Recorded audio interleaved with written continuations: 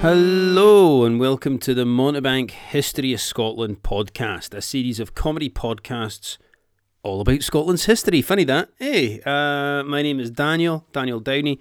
I'm a stand-up comedian here in Edinburgh, based in Edinburgh, and I do a thing here in the city called the Montebank Comedy Walk of Edinburgh. And what I do is I take people around the beautiful old town of Edinburgh, I show them around, I tell them about the city, and I try and make them laugh. And that is the point of this podcast, the series of podcasts, is I'm giving Scottish history the Montebank treatment. The whole point is that you'll learn a little and you'll hopefully laugh a lot. It's basically just a combination of my two great passions in life, Scottish history and comedy, stand-up comedy, which I am missing. I must admit, I'm missing the old stand-up comedy a wee bit. Like, I don't know if I could maybe like invite a stag do from Doncaster to come and sit in my front room and heckle me while I'm recording these things, just to make it feel a wee bit more authentic, If this is, by the way, the first time that you've tuned in, you'd listen to the podcast, can I suggest you go back to the start? They're not really topical. They all go in kind of chronological order. This one is episode 6, and it's all about a Scottish king called William the Lion. Which is actually, I've heard people describe Boris Johnson as like Boris. Like, there's a few comparisons out there, and obviously from the kind of Gaminati folk, where they kind of like memes of Boris Johnson as a lion. I don't know if it's because he's just lacks courage, but it's a tough one, that, isn't it? Because he lacks brains and he lacks a heart as well. Just following fucking Dorothy Cummings on the old yellow prick road from London to Durham. Listen, that's the sort of thing you should expect on this podcast, alright?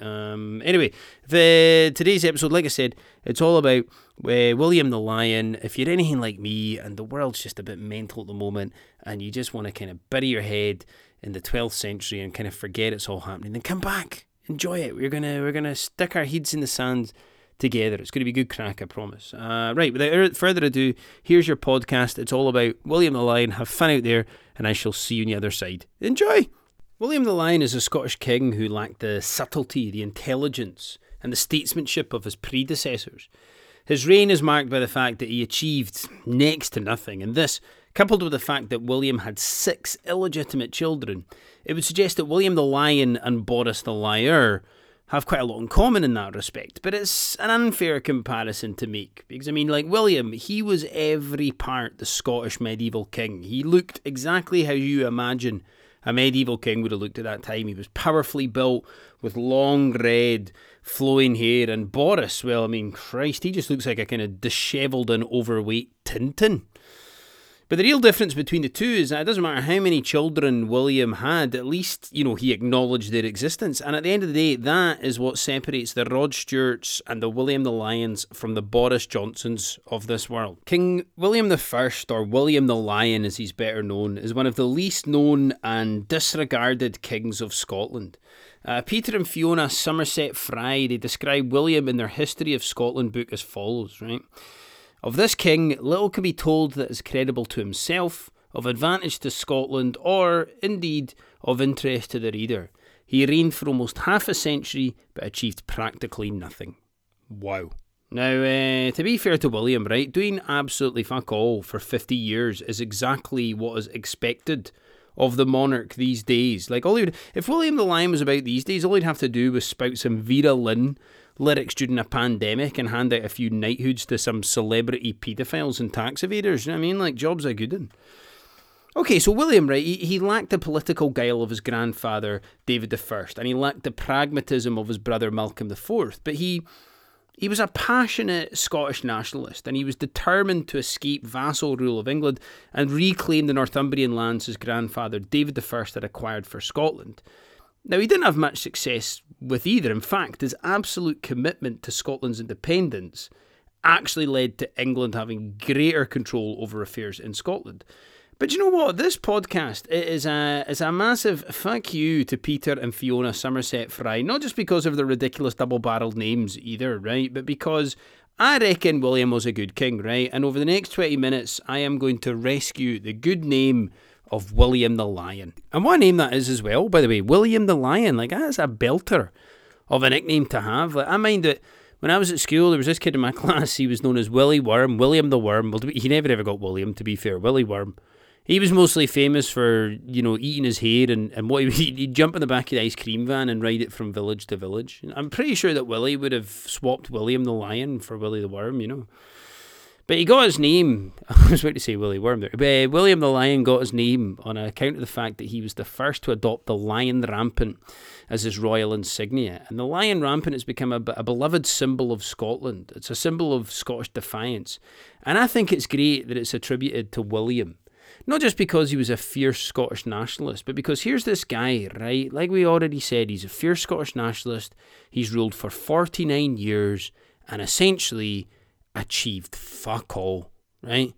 If ever there was a more appropriate flag to take into Hampden Park with you than the lion rampant, is it? It doesn't get any more Scottish than that right there, folks. William I, he ascended to the throne in 1165 at the age of 22, and the first 9 years of William's reign, they were relatively peaceful. Although as soon as he became king, William, he signalled his obsession regarding Northumbria and the return of the lands in the north of England to Scotland by badgering the English king Henry II at every opportunity. Apparently, the mere mention of William's name to Henry was enough to send him into a rage. It's a very similar reaction that I have to Rylan. And in 1174, Henry II, he was facing a rebellion that was started by his children, young Henry, Richard, Geoffrey and his wife Eleanor. It really was the epitome of she's turned the weans against us, that one, isn't it? It's like the Jackson 5 suddenly turning on the dad. And the rebellion started all because Henry's sons, young Henry in particular, he wasn't happy with the land that Daddy was giving him. Right? Henry II, he just couldn't keep up. He had to invade Ireland. He had to give land and castles. He basically had to act like he was a Saudi prince buying Premiership football clubs to keep his wains happy. And young Henry flipped his lid when King Henry II, he gave 3 castles to his youngest son, John.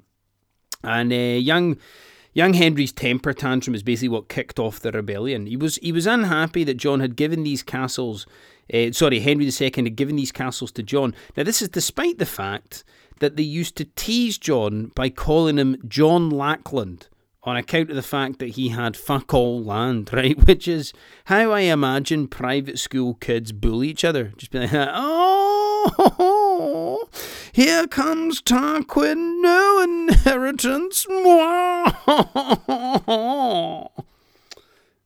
I mind when I was at school, I had a pair of high-tech trainers, and when I walked the corridors in my secondary school, as I walked past, people would go, put your high-techs in the air, put your high-techs in the air, put your high-techs in the air. Now that's proper bullying for you, Tarquin. Incidentally, by the way, if anyone from High-Tech Gola or Pony is listening to this podcast and they would be interested in sponsoring it, please get in touch, because let me tell you this, nobody, and I mean nobody, rocks a pair of catalogue football boots like this guy right here. William thought he could take advantage of the Swiss family rebellion by helping himself to the lands that he desired in Northumbria, while Henry II was distracted by the rebellion started by his eldest son. So, against the advice of his advisors, he joined young Henry's rebellion, and he was promised the lands that he desired if young Henry's rebellion was successful, which it wasn't.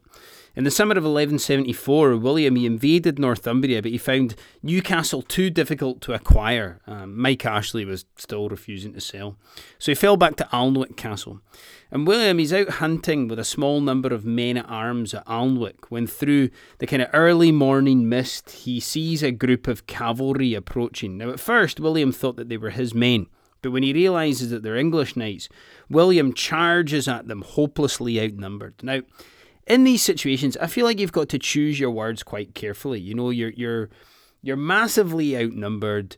Your display of gallantry right now, it could go down in history. If you're killed, then you die a gallant hero, right? You've got to make sure that you have something powerful and poetic to say. Like, for example, James Douglas, right, when he was taking Robert the Bruce's heart to the Holy Land, as was the Bruce's wish, right? He was fighting the Moors in the south of Spain, and facing his imminent death, he took the Bruce's heart, he threw it in front of him, and he shouted, "Onwards, brave heart!" and started charging towards the enemy. Words that have gone down in Scottish history, words that have even inspired a film about the completely wrong Scottish patriot, going to show just how inaccurate that film that even the bloody title is wrong. Now, what did William say? He charged towards the knights, saying, "Now we'll see which of us is good knights." It's not exactly yippee-ki-yay, motherfuckers, is it? But anyway, they did find out who the good knights were, because William, he was captured, tied underneath his horse, and taken to Henry II at Northampton, who could not believe his luck. Henry had William sent to a dungeon in Normandy for 5 months, which was utter hell. Like poor William, he was forced to choose between the Cabernet Sauvignon and the Pinot Noir. At some points, he was even reduced to drinking Shiraz. It was an absolute nightmare for the poor guy.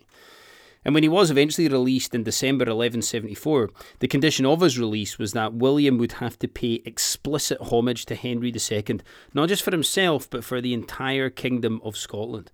Henry gave himself the title Overlord of Scotland, which is a title that the Tories are trying to bring back in the 21st century. The whole thing basically meant that Scotland was now under the direct lordship of England. William was essentially a subject of Henry's. English garrisons, they were installed at Berwick, Edinburgh, Jedburgh, Roxburgh and Stirling castles. And right up until Henry II's death in 1189, he extracted every last bit of homage from William that he possibly could, tried to humiliate him at every turn.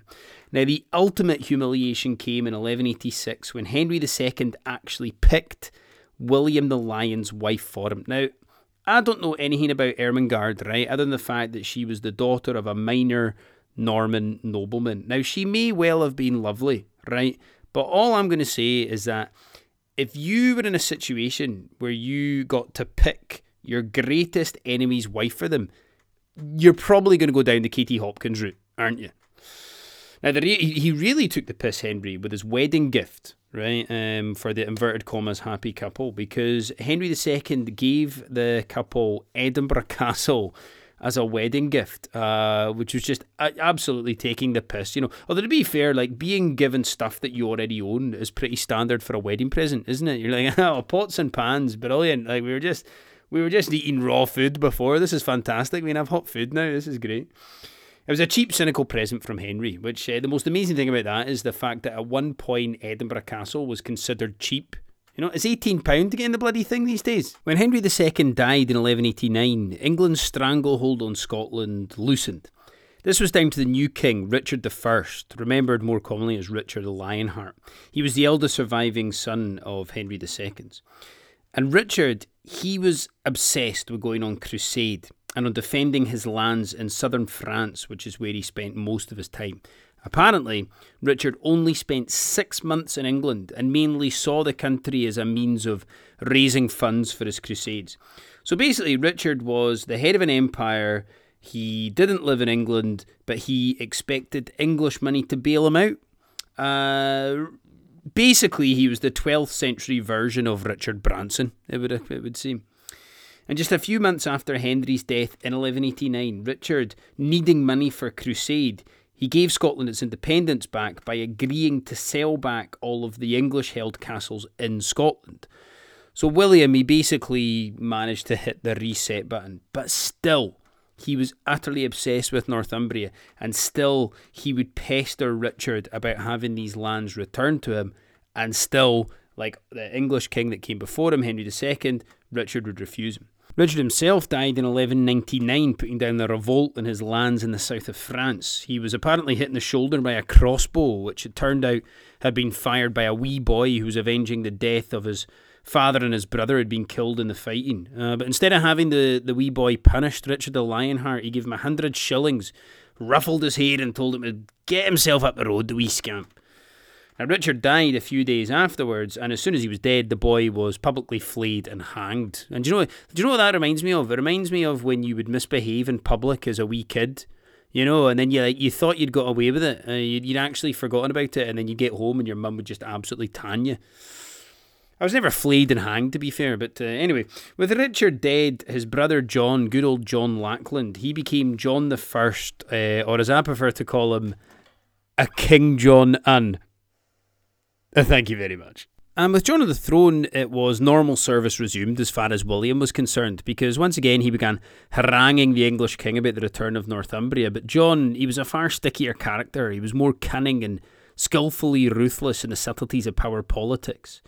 Not only did John refuse William's requests, but in 1204 he had a castle built at Tweedmouth, on the English side of the River Tweed, and it was a purposeful attempt at menacing Berwick, which at that time was still in Scotland and was its largest and most important royal borough. William twice ordered the castle at Tweedmouth to be levelled like a kind of angry neighbour on grand designs, and this gave John the perfect excuse in 1209 to amass a large army and to march north. And with John's army at Norham, William in response gathered an army at Roxburgh, and full-scale war looked probable. William, however, he stepped back from the brink of war. He decided to not give fight, and in August 1209, at the Treaty of Norham, William agreed to relinquish all claims to the lands in northern England. And so the Treaty of Norham, it marked the end of William's life's work. He died on the 4th of December 1214 at the age of 71, having ruled for 49 years. His son Alexander became Alexander II at the age of 15.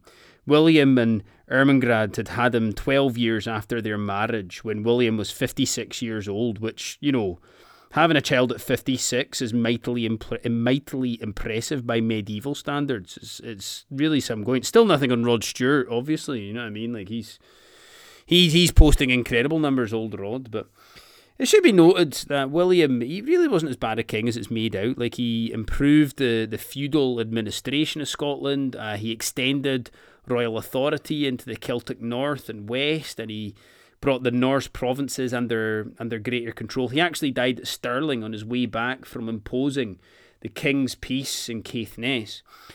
And I'm a big fan of William, William strikes me as the sort of king who could curl two 30-yard free kicks past the English goalkeeper, only to then relinquish possession in the middle of the park and allow them to equalise in the last minute. Like, it doesn't matter what he achieved or what he got, what he was aspiring to. He was always destined to fuck it up in the end. And I mean, at the end of the day, what is more Scottish than that? The highlight of William's reign, and by far his greatest and lasting legacy, is Arbroath Abbey, which is on the Angus coast about 15 miles northeast of Dundee. Now, Arbroath Abbey is where the most important document in Scottish history, the Declaration of Arbroath, was ratified on the 6th of April 1320. Its symbolic importance was the reason why 4 young Scottish nationalists who stole the Stone of Destiny, or liberated, we should say, from Westminster Abbey on Christmas Eve in 1950, returned the stone wrapped in a saltire and placed in front of the high altar at Arbroath Abbey. I'll do a podcast on this in the future. It's a really, really fantastic story. But anyway, William the Lion, he founded the abbey in 1178. Now, that was a few years after his release by Henry II. And the abbey is dedicated to God and to Sir Thomas Becket, Archbishop and martyr. So who was Thomas Becket, and why would a Scottish king dedicate an abbey to him? Well, Thomas Becket, he was the Archbishop of Canterbury. Again, you're asking, why on earth would a Scottish king dedicate an abbey to the Archbishop of Canterbury? Well, the answer is pretty simple. It's because Henry II absolutely hated the guy. Thomas Becket was at one time the most brilliant and the most celebrated figure in Henry II's court. Henry made him Chancellor, and just a few years later he made him Archbishop of Canterbury. But immediately after his promotion to Archbishop of Canterbury, Thomas Becket began to make the case for the church to have rights that were separate from the state. Now, this really pissed off Henry because he didn't like the idea of a powerful institution such as the church not being under his complete control. So on the 29th of December 1170, 5 knights, they entered Canterbury Cathedral and they accused Thomas Becket of being a traitor, and they murdered him in the name of the king. And his murder sent shockwaves across Europe and all of Christendom. Stories began to emerge after Thomas Becket's death of miracles occurring at his tomb. And so Thomas Becket, just a few years later, after his death, he was raised to a saint. And now, Henry II was the king who had killed a saint. And Thomas Becket had been made a martyr. Henry quickly realised that the tide of opinion was firmly against him, and so in 1174 he offered penance for the killing of Thomas Becket. Now again, what has any of this got to do with Arbroath Abbey? Well, William dedicated Arbroath Abbey to Thomas Becket because Becket was the greatest symbol of defiance against the English nobility, against Henry II. A building dedicated in his honour would have infuriated Henry II, but in 1174, 4 years before the foundation of the abbey, Henry II had offered public penance for the killing of Thomas Becket. So Henry could hardly take public offence. He couldn't have William punished or get annoyed at him for dedicating the abbey to Thomas Becket. It really is a delightful, very, very subtle, beautiful little fuck you to Henry II. It's amazing. You know, like dedicating a public building in Scotland to someone the monarchy had killed and then had to publicly pretend that they were mourning their death. Do you know what it would have been like? It would have been like if they had dedicated the Scottish Parliament to Princess Diana. It was a fantastic, beautifully subtle fuck you to Henry II, and possibly the only subtle thing that William managed to pull off throughout his 49-year reign. So that brings us to the end of the podcast, folks. Thank you so much for listening. I really appreciate it. If you would like to contribute to the podcast, if you've enjoyed listening to it, you can buy me a wee kind of pat on the back coffee at Buy Me a Coffee. I'm on there at Montebank History of Scotland. Or if you'd like to become a patron of the podcast, so you can give me like the price of a cup of coffee every single month, then you can become a patron of the podcast at patreon.com. Again, it's the same thing, it's just at Montebank History of Scotland. I do really, really appreciate anything that you guys give me. What I try to do is each week on the podcast, I try and match what I've been talking about in the podcast to a whiskey, and then send a bottle of that whiskey out to someone who deserves it. So it can be like a key worker, an NHS staff worker, it could be just a patient parent, or just a thoroughly sound person. If you'd like to nominate someone to receive a bottle of whiskey, you just need to comment on the Patreon page or on the Buy Me a Coffee account, or you can get me on my social media. I'm at Montebank Tours, the handle's Montebank Tours, on Instagram, Twitter, Facebook, all that kind of stuff. Just, you can leave a comment, send me a DM, email me, whatever. Nominate someone to get a bottle of whiskey, and I just choose one at random. So, obviously, when we're talking about William the Lion, his greatest legacy was Arbroath Abbey, but that's a part of Scotland that doesn't have many distilleries. There's not much in Angus at all. It's where a lot of the grain is grown for the whiskey, but I digress. So anyway, here's my thinking, right? One of the things that Arbroath is most famous for is smokies, which is these kind of like delicious smoked haddock, right? They're called smokies. They're fantastic. And so here's what I'm thinking. I'm going to go for a whiskey that's nice and smoky as a kind of tribute to Arbroath, right? So I'm going with an Ardbeg, which is a peated whiskey from Islay. And it's one of the most heavily peated. It's one of the smokiest. There's no dicking about with it. It's just bang. There's some smoke. There's some peatiness. There's bang full of flavour in a glass for you. None of this kind of subtlety nonsense. And again, what could be more perfect if we're talking about William the Lion, lacking a little bit of subtlety, but completely full-hearted. So yeah, that is my recommendation by whiskey to go with this podcast. Thank you so much for listening once again, folks. I hope you enjoyed the podcast, and I will see you all next week. Cheers now. Bye-bye.